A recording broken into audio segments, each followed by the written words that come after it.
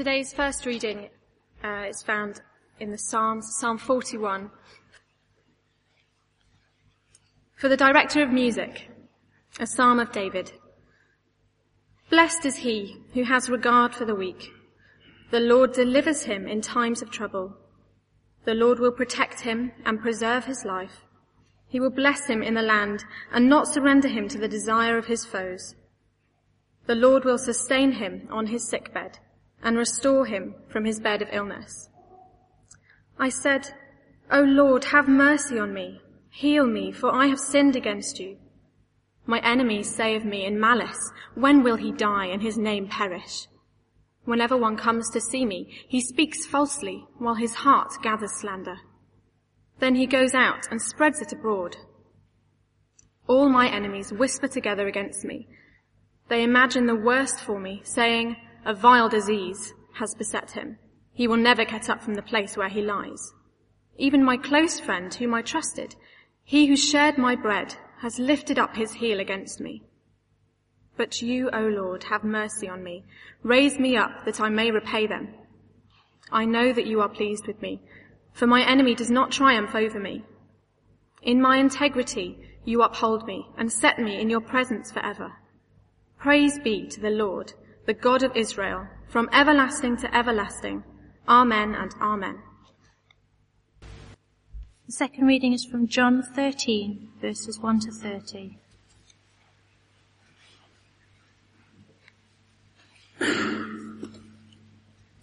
John 13, verses 1 to 30. It was just before the Passover feast. Jesus knew that the time had come for him to leave this world and go to the Father. Having loved his own, who were in the world, he now showed them the full extent of his love. The evening meal was being served, and the devil had already prompted Judas Iscariot, son of Simon, to betray Jesus. Jesus knew that the Father had put all things under his power, and that he had come from God and was returning to God. So he got up from the meal, took off his outer clothing, and wrapped a towel round his waist. After that, he poured water into a basin and began to wash his disciples' feet, drying them with the towel that was wrapped round him. He came to Simon Peter, who said to him, Lord, are you going to wash my feet? Jesus replied, You do not realize now what I am doing, but later you will understand. No, said Peter, you shall never wash my feet. Jesus answered, Unless I wash you, you have no part with me. Then, Lord, Simon Peter replied, Not just my feet, but my hands and my head as well. Jesus answered, A person who has had a bath needs only to wash his feet. His whole body is clean. And you are clean, though not every one of you. For he knew who was going to betray him, and that was why he said not everyone was clean. When he had finished washing their feet, he put on his clothes and returned to his place. Do you understand what I have done for you? He asked them. You call me teacher and Lord, and rightly so, for that is what I am. Now that I, your Lord and teacher, have washed your feet, you also should wash one another's feet. I have set you an example that you should do as I have done for you. I tell you the truth, no servant is greater than his master, nor is a messenger greater than the one who sent him. Now that you know these things, you will be blessed if you do them. I am not referring to all of you. I know those I have chosen, but this is to fulfill Scripture. He who shares my bread has lifted up his heel against me. I am telling you now before it happens, so that when it does happen, you will believe that I am he. I tell you the truth, whoever accepts anyone I send accepts me, and whoever accepts me accepts the one who sent me. After he had said this, Jesus was troubled in spirit and testified, I tell you the truth, one of you is going to betray me. His disciples stared at one another, at a loss to know which one he meant. One of them, the disciple whom Jesus loved, was reclining next to him. Simon Peter motioned to this disciple and said, Ask him which one he means. Leaning back against Jesus, he asked him, Lord, who is it? Jesus answered, It is the one to whom I will give this piece of bread when I have dipped it in the dish. Then, dipping the piece of bread, he gave it to Judas Iscariot, son of Simon. As soon as Judas took the bread, Satan entered into him. What you are about to do, do quickly, Jesus told him. But no one at the meal understood why Jesus said this to him. Since Judas had charge of the money, some thought Jesus was telling him to buy what was needed for the feast, or to give something to the poor. As soon as Judas had taken the bread, he went out, and it was night. This is God's word. Thank you both for reading. I'd be grateful if you would keep that second reading open in John 13. And I'm going to pray for God's help as we listen together. God our Father, we ask that we might not only understand this story, but know how to respond today. In Jesus' name, amen. 12 men ate with Jesus in intimate friendship. 11 are washed clean. 1 walks out into the night. If you and I had been there at the beginning, we would never have guessed which one would walk out into the night. It's a story of love and betrayal. It's a true story. It's a story that is echoed in churches every year. It's a story you and I need to hear because we need to consider what part we might play in the echoes of this story. It was just before the Passover, John 13, verse 1. If you read through John's Gospel, you'll know that the Passover, the time when the lambs were sacrificed for sinners, the Passover beats like a drum beat through the Gospel. You get one in chapter 2 of John's Gospel, when Jesus cleanses the temple. You get a second one in chapter 6 when Jesus is up in Galilee. It was Passover time. It was Passover time. And now again, for the third time in Jesus' public ministry, it is Passover time. This is the third, the final Passover. This is the time when Jesus, the Lamb of God, will be sacrificed, when he will die. And Jesus gathers in an upper room on the evening before his death with his 12 apostles. And Matthew and Mark and Luke in their Gospels, they tell us more. They tell us about the Last Supper. They tell us about the breaking of bread and the wine. They tell us about the institution of the Lord's Supper or Holy Communion. John, I take it, assumes that his readers know that story, and he tells us something else. He tells us something that happened that unforgettable evening, a story of love and betrayal. And although those two motifs of love and betrayal are interwoven in the story, the first half of the story majors on love. And so I'm going to major on that for the first part. And the second half of the story majors on betrayal. And so there's two things I want us to take away, and here's the first one. And it's really from verses 1 through to 17, the first half of the story. It is that all who are loved by Jesus, loved that is not in a general sense of general benevolence, but loved with a particular personal love, unbreakable love, all who are loved by Jesus like that are washed by Jesus. And John tells us in verse 1 that Jesus knew that the hour had come. And again in John's Gospel, the hour, the time, the critical time, the time of Jesus' death runs like a theme through the Gospel. So right back in chapter 2, Jesus says, "My hour has not yet come." Twice they try to arrest him in chapters 7 and 8, and both times John says his hour had not yet come. And now Jesus knows that his hour has come. And John says in verse 1, having loved his own. Right back at the beginning of his gospel, he says that Jesus came to his own people, his own world, those who ought to have acknowledged him, worshipped him, loved him, obeyed him, followed him. He came to his own, and his own didn't receive him. And as you read through the gospel again and again, you get a division between those who reject him and those who receive him. Back in chapter 6, you could look it up later, there's a critical turning point where Jesus teaches some hard things about his death.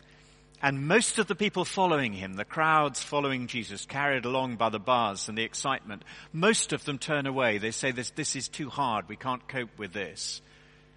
And Jesus turns to the 12 and he says, are you going to turn away as well? And Simon Peter speaks for them when he says, where else are we going to go? You've got the words of eternal life. So by the time you get to chapter 13, when John says Jesus loved his own, he's speaking to that little group of 12, those who'd stuck with him through thick and thin, who'd stuck with him not only through the good times of Jesus' ministry, the popular times, if you like, the easier times, but through the harder times.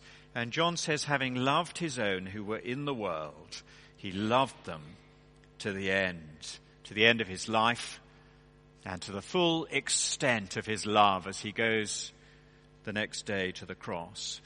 And when you and I hear this story, these 12 men sitting with Jesus, we see what somebody has called the Church of Christ in embryo. There is the Lord with his church sitting or reclining, eating in fellowship with them. And the truth that John sets before us is that those who are loved by Jesus are washed by Jesus. So verse 2, the evening meal was in progress. And John says the devil had already prompted Judas, the son of Simon Iscariot, to betray Jesus. There is a supernatural evil, the devil. And he has already been working in Judas. Judas has opened himself to evil. And the betrayal of Judas Iscariot is the final act in a long slide away from loyalty. And that theme of betrayal, we'll come back to that later. But verse 3, Jesus knew that the Father had put all things under his power, and that he'd come from God and was returning to God, and therefore he got up and the story starts. So John says, when you and I watch this story, and we're there in our mind's eye to see this dramatic washing, we are to see Jesus visibly doing a visible expression of his love for his own, just before the cross. And the story starts in verses 4 and 5 with a familiar action and a very surprising actor. Jesus gets up. They're reclining for a formal meal, probably around a sort of U shape of tables, probably 3 tables in the shape of a U, with Jesus in the middle of the central table. That would be the natural place for the senior one to be. Obviously reclining with the head at the table, the feet away from the table. And the tradition was that you leant on your left elbow, so your right hand was free to eat. And there they are reclining at table. And Jesus gets up and he takes off his outer clothing. He strips to his loincloth like a slave. He wraps a long towel, perhaps around his shoulder and his waist, so that some of the towel free at the end to dry people with. He pours water into a basin or a jug, verse 5, and he begins quietly to go around the group, pouring clean water over their dusty feet, perhaps into a dirty water basin, and then drying their feet. The action is familiar, sort of thing that a slave would do at a formal meal. They were quite familiar with that, nothing surprising about that. But the person doing it is astonishing. And I imagine there was a stunned silence, don't you? I imagine conversation ceased as the Lord Jesus went round one after another after another. They didn't know what to say until Jesus comes, verse 6, to Simon Peter. And Simon Peter, so helpfully for us, vocalizes what most of them must have been thinking. And Simon Peter says, Lord, are you, and it's emphatic, are you going to wash my feet? And Simon Peter, bless him, he loves the Lord Jesus. And what he's saying, this is all wrong. I'd gladly wash your feet. Just give me a chance. You mean the world to me. I'll wash your feet. I'll do anything for you. But are you going to wash my feet? And Jesus says, you don't realize now what I'm doing, verse 7. To which I suppose the obvious answer is, of course I realize what you're doing. You're washing my feet. It's obvious. You don't have to be terribly clever to know that. But Jesus says, no, you don't realize. Later on, you're going to understand. Later, you're going to understand what this means. That happened a number of times in John's Gospel. Right back in chapter 2, Jesus cleansed the temple. And John says, at the time, they didn't realize what was going on. And when Jesus enters Jerusalem on a donkey in chapter 12, John says, at the time we didn't understand what this meant. And Jesus says, I'm doing something, and at the moment you don't understand. Later on you're going to understand what this means when I've died and risen again, when the Holy Spirit comes. And Simon Peter says, it's so wonderfully in character, verse 8, no. No, you're not going to do it. It's off limits. And I wonder if Peter makes as if to get up and to take the towel from the Lord Jesus. It would be in character if he did, wouldn't it? And the Lord Jesus cuts him short and he says, unless I wash you, you have no part with me. You have no share with me. And the word translated part in our English Bibles, it's the word used if you're a Bible reader and you know the parable of the prodigal son in Luke 15. The prodigal son says to his father, give me the inheritance, give me the share, give me the part. It's the same word. Give me my share. In the Old Testament, the tribes were told that when they went into the promised land, they would have a part, a share, an inheritance in the promised land. In the book of Revelation, the word is used of having a share in the tree of life and the holy city in Revelation 22. And Jesus says, if you're going to have any share in me, in being joined with me and being my disciple, if you're going to have any benefit from what I'm doing for you, then you must let me wash you. At which point Peter, of course, says, because he loves the Lord Jesus, and Peter does a wonderful 180-degree, about turn, and he says, oh, well, if that's the deal, if having a share, an inheritance, a part, a benefit of being joined with you depends on being washed, I want a shower. Just wash all of me, please. I want all the washing by Jesus I can have, says Simon Peter. It's marvelous. And Jesus says, verse 10, there's no need for that. People who've had a bath, people whose whole bodies have been washed, only need to wash their feet, that is, from the dust of the day. Their whole body is clean. And you, and the you is plural, all of you, are clean, except one. Because he knew who was going to betray him. Again, this motif of betrayal comes in, and we'll come back to it again. But let's pause there and think about the general truth. What is Jesus doing? What is Jesus doing that they don't understand at the time, but they will understand later? What is Jesus doing that is an expression of the love for his own as he loves them to the end? What is he doing with this washing? What is this washing that is essential in order to have a benefit from being a disciple of Jesus? Well, is it not a visible sign of the washing of forgiveness of sins that the Lord Jesus is about to achieve for them on the cross? You don't yet understand what I'm doing, but when I've died for sinners on the cross, when I've died to wash you clean from the guilt of a dirty conscience, when I've died to wash you clean with forgiveness, then you will understand that what I did for you that memorable evening was an outward sign of what I did for you in your hearts by the cross.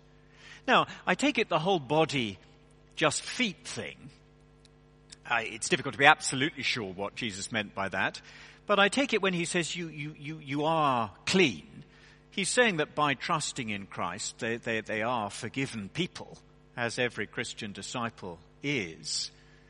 But I take it that he's doing what John in his first letter says, that he says the blood, the death of Jesus cleanses us from all sin. But then he says if we confess our sins, as we've just done corporately together here, God is faithful and just and will forgive us our sins. And I take it that what Jesus is speaking about by the feet washing is that just as you can have a bath or a shower, and if you walk barefoot in the Middle East, your feet will get dirty and dusty, so your feet need to be washed. In a similar sort of way for the forgiven person, if I belong to Jesus, I am forgiven, fully forgiven. I have, as it were, had a shower inside, morally, in terms of guilt. But that the dirt and the dust and the muckiness of a sinful world attaches itself to me every day. Every day I fall into sin in my heart, in my words, in my deeds. And I need, as it were, a fresh appropriation of that washing as the Lord Jesus washes my feet. Now, I guess the Lord Jesus washed Judas's feet as well.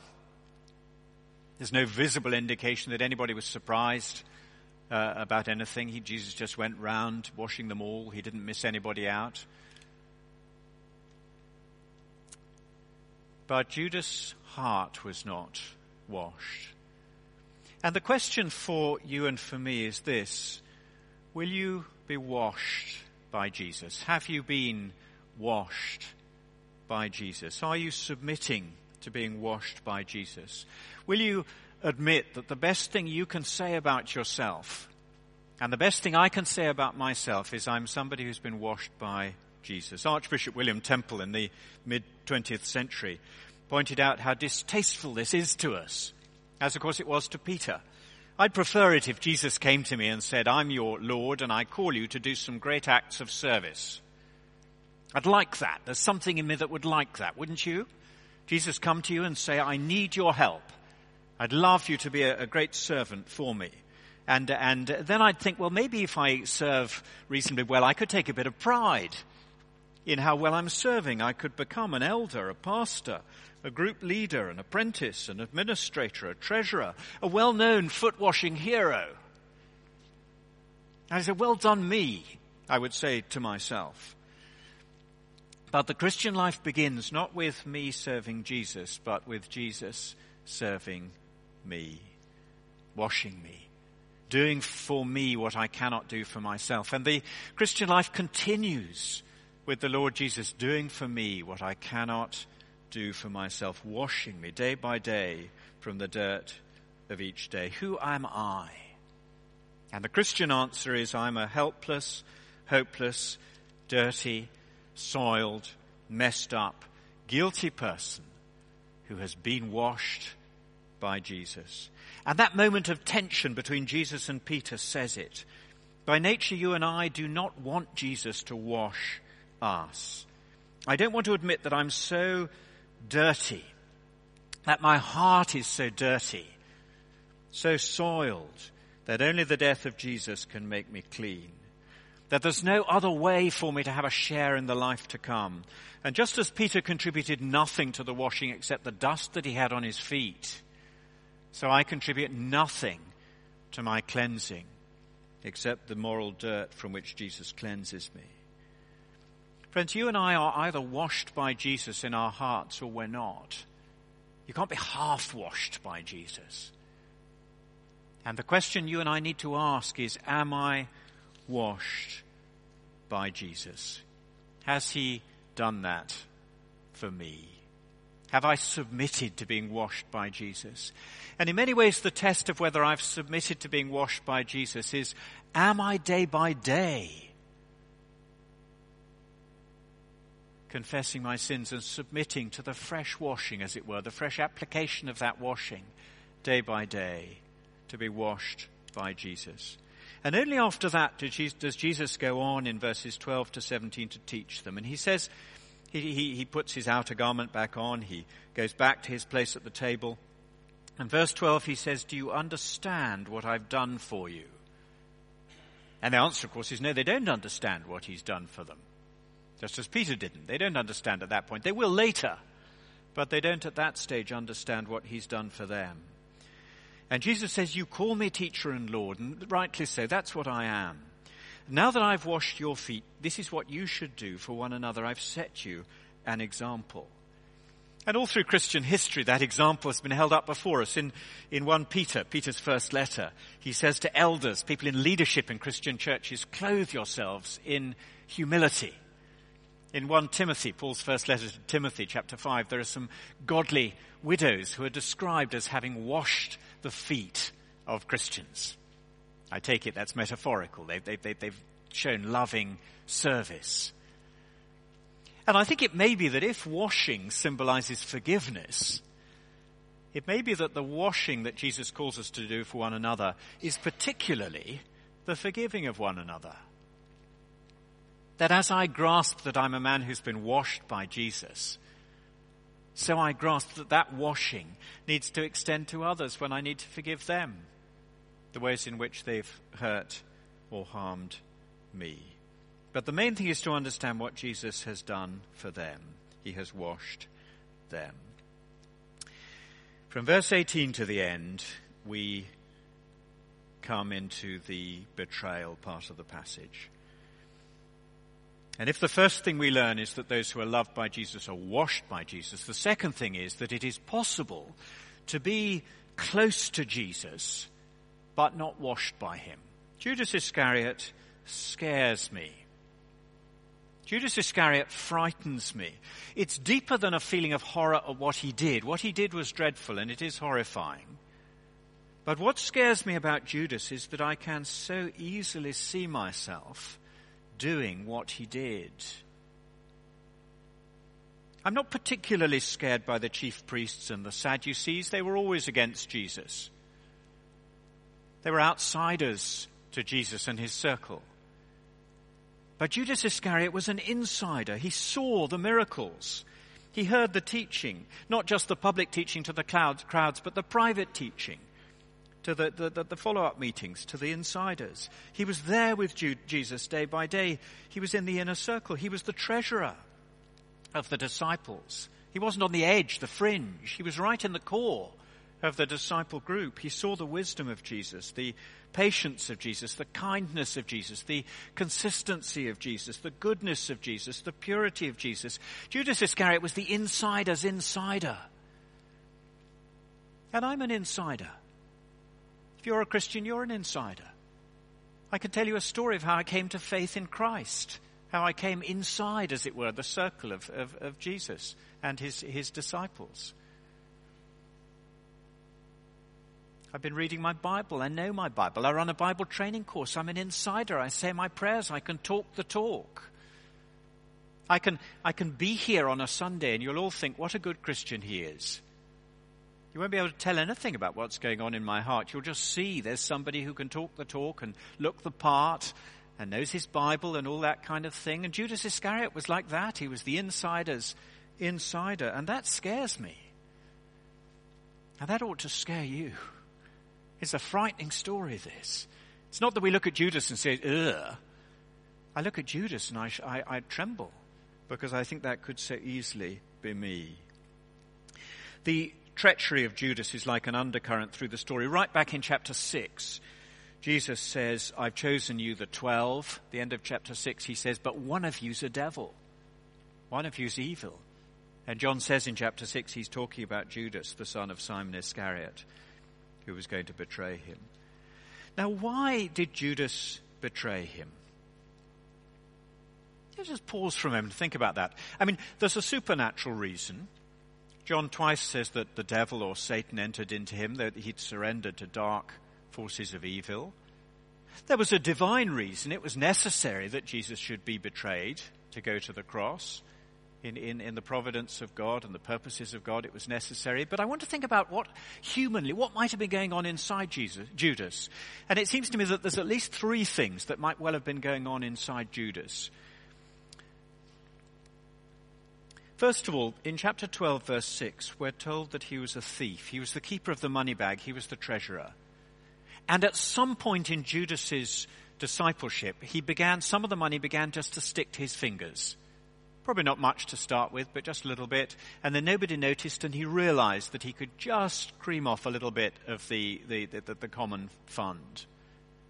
He was a thief. He loved money. And he knew what it was to be in the circle of Jesus' disciples with a guilty conscience. I guess he probably felt bad about it in the early days. And then gradually his conscience became hardened. Outwardly he was a disciple. Inwardly he was angry and guilty and resentful, brooding, planning his exit. Second reason is that he was following a man who was a failure. Near the end of chapter 12, John tells us in chapter 12, verse 37, that just about everybody didn't believe Jesus.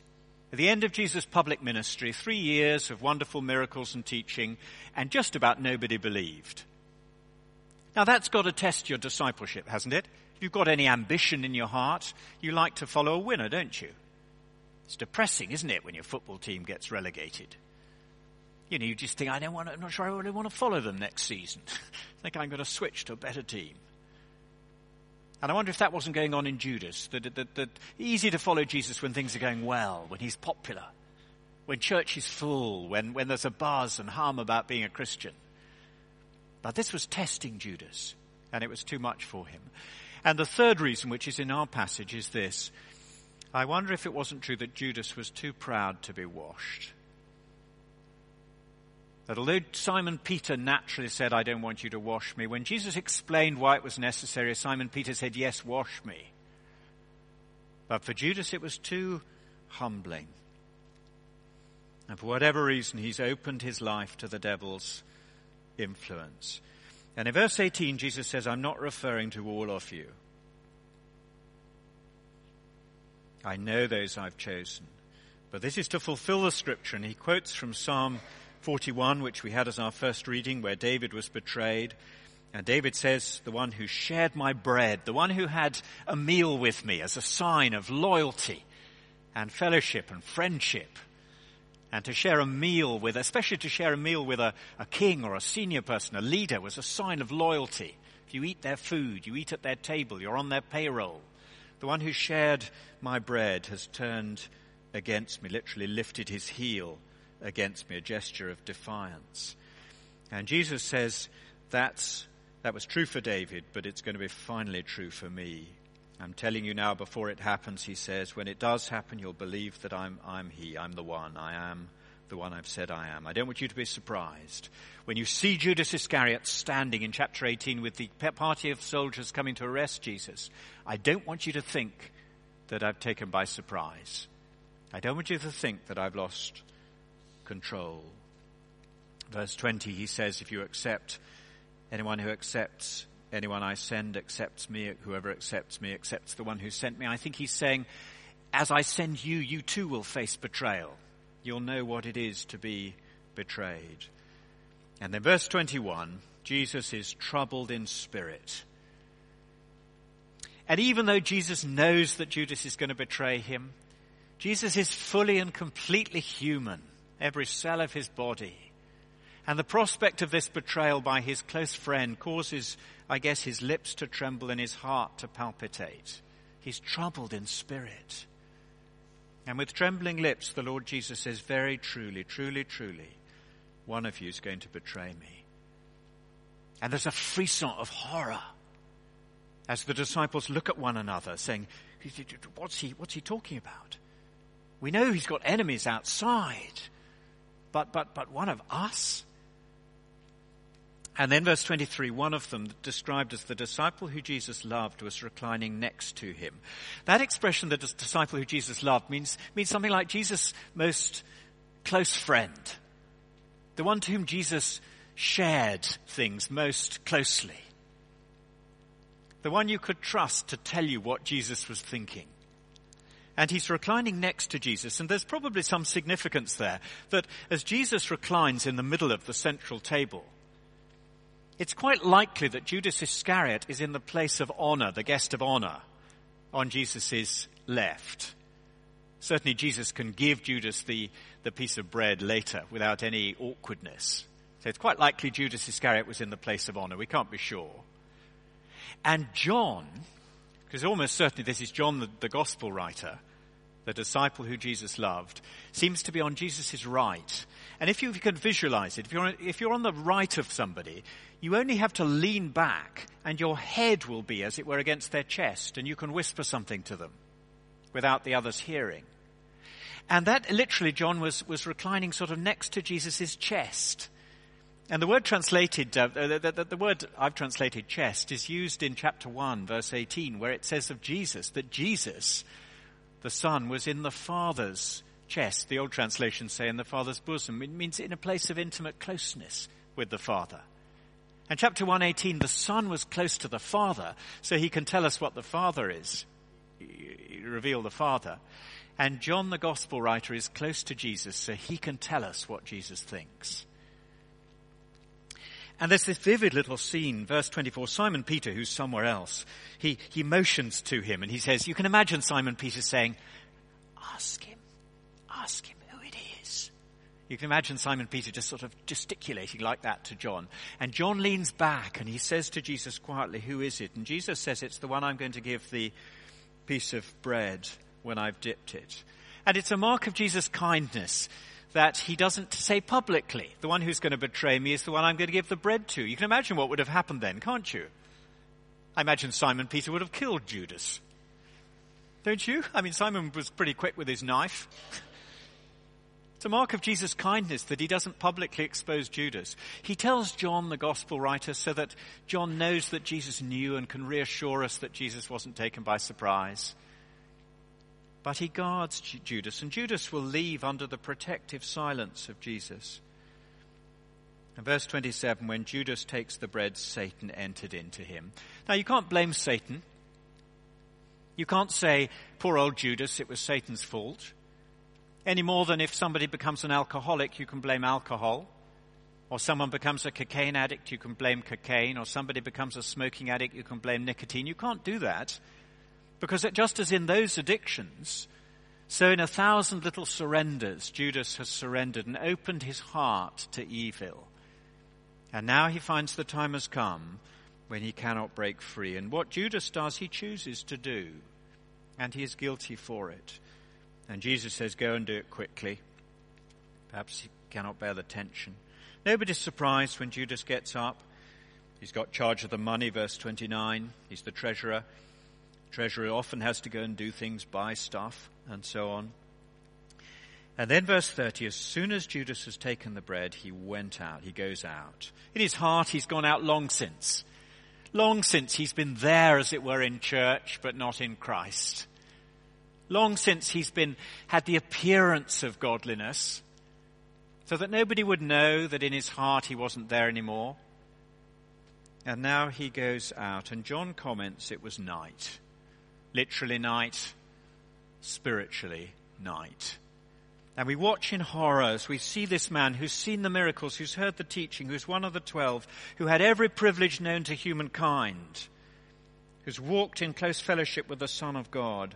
This man who has surrendered to greed, who's surrendered to a guilty conscience, who's disillusioned by the failure of Jesus. And we watch in horror as he goes out into the night, and he will never return. He will never return to that circle of the love of Jesus. We see him once more in chapter 18 in the darkness of the garden, where he comes with the arrest party. But the night that Judas goes into is going to be an eternal night. It's very sobering. It's very, very, very shocking. Now, in one sense, Judas is unique. Only he betrayed Jesus to death in history.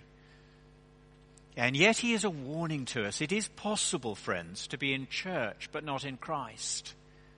And you look round a gathering like this, I look at you, you look at me.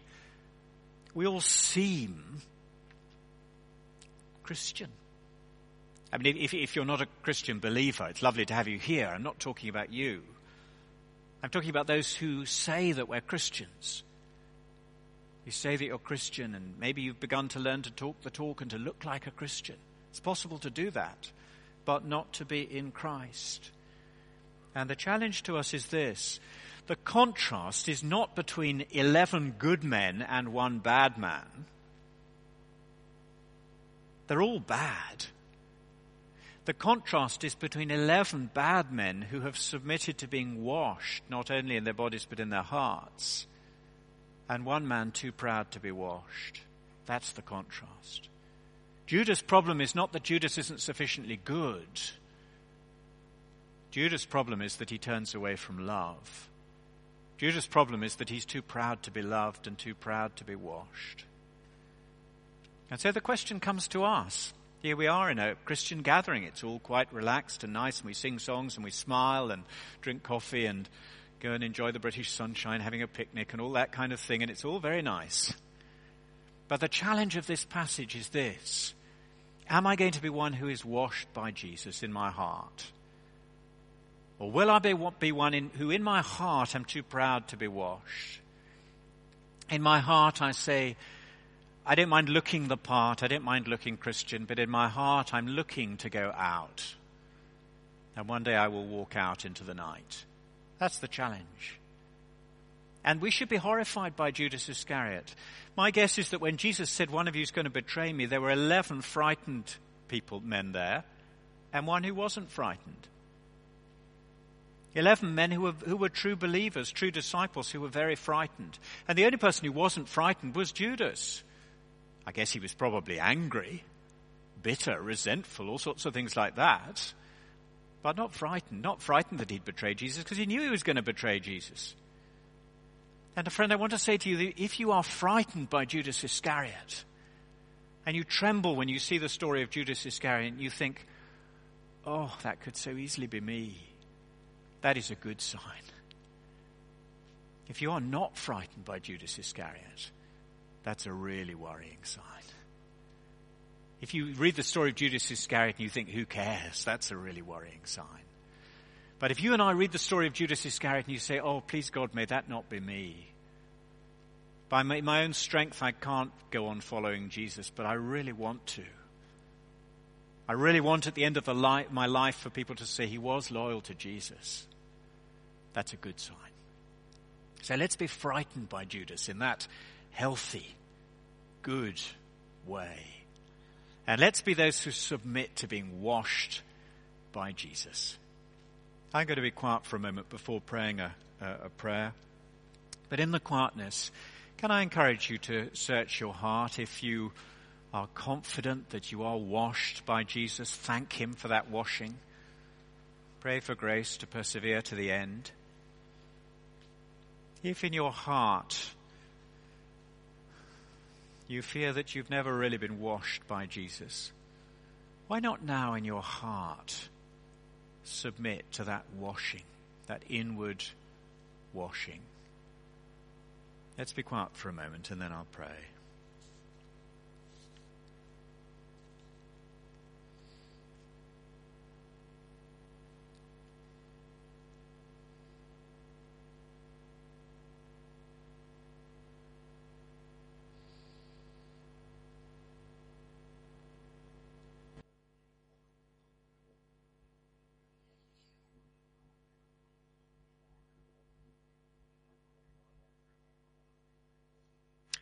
Jesus said, do you understand what I have done for you? God our Father, by nature we do not understand. But the Bible teaches us what Jesus has done for all who are washed by him and who will trust him.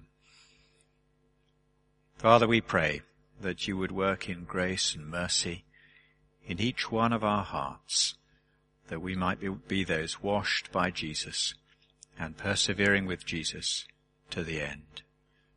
We ask it for his sake. Amen.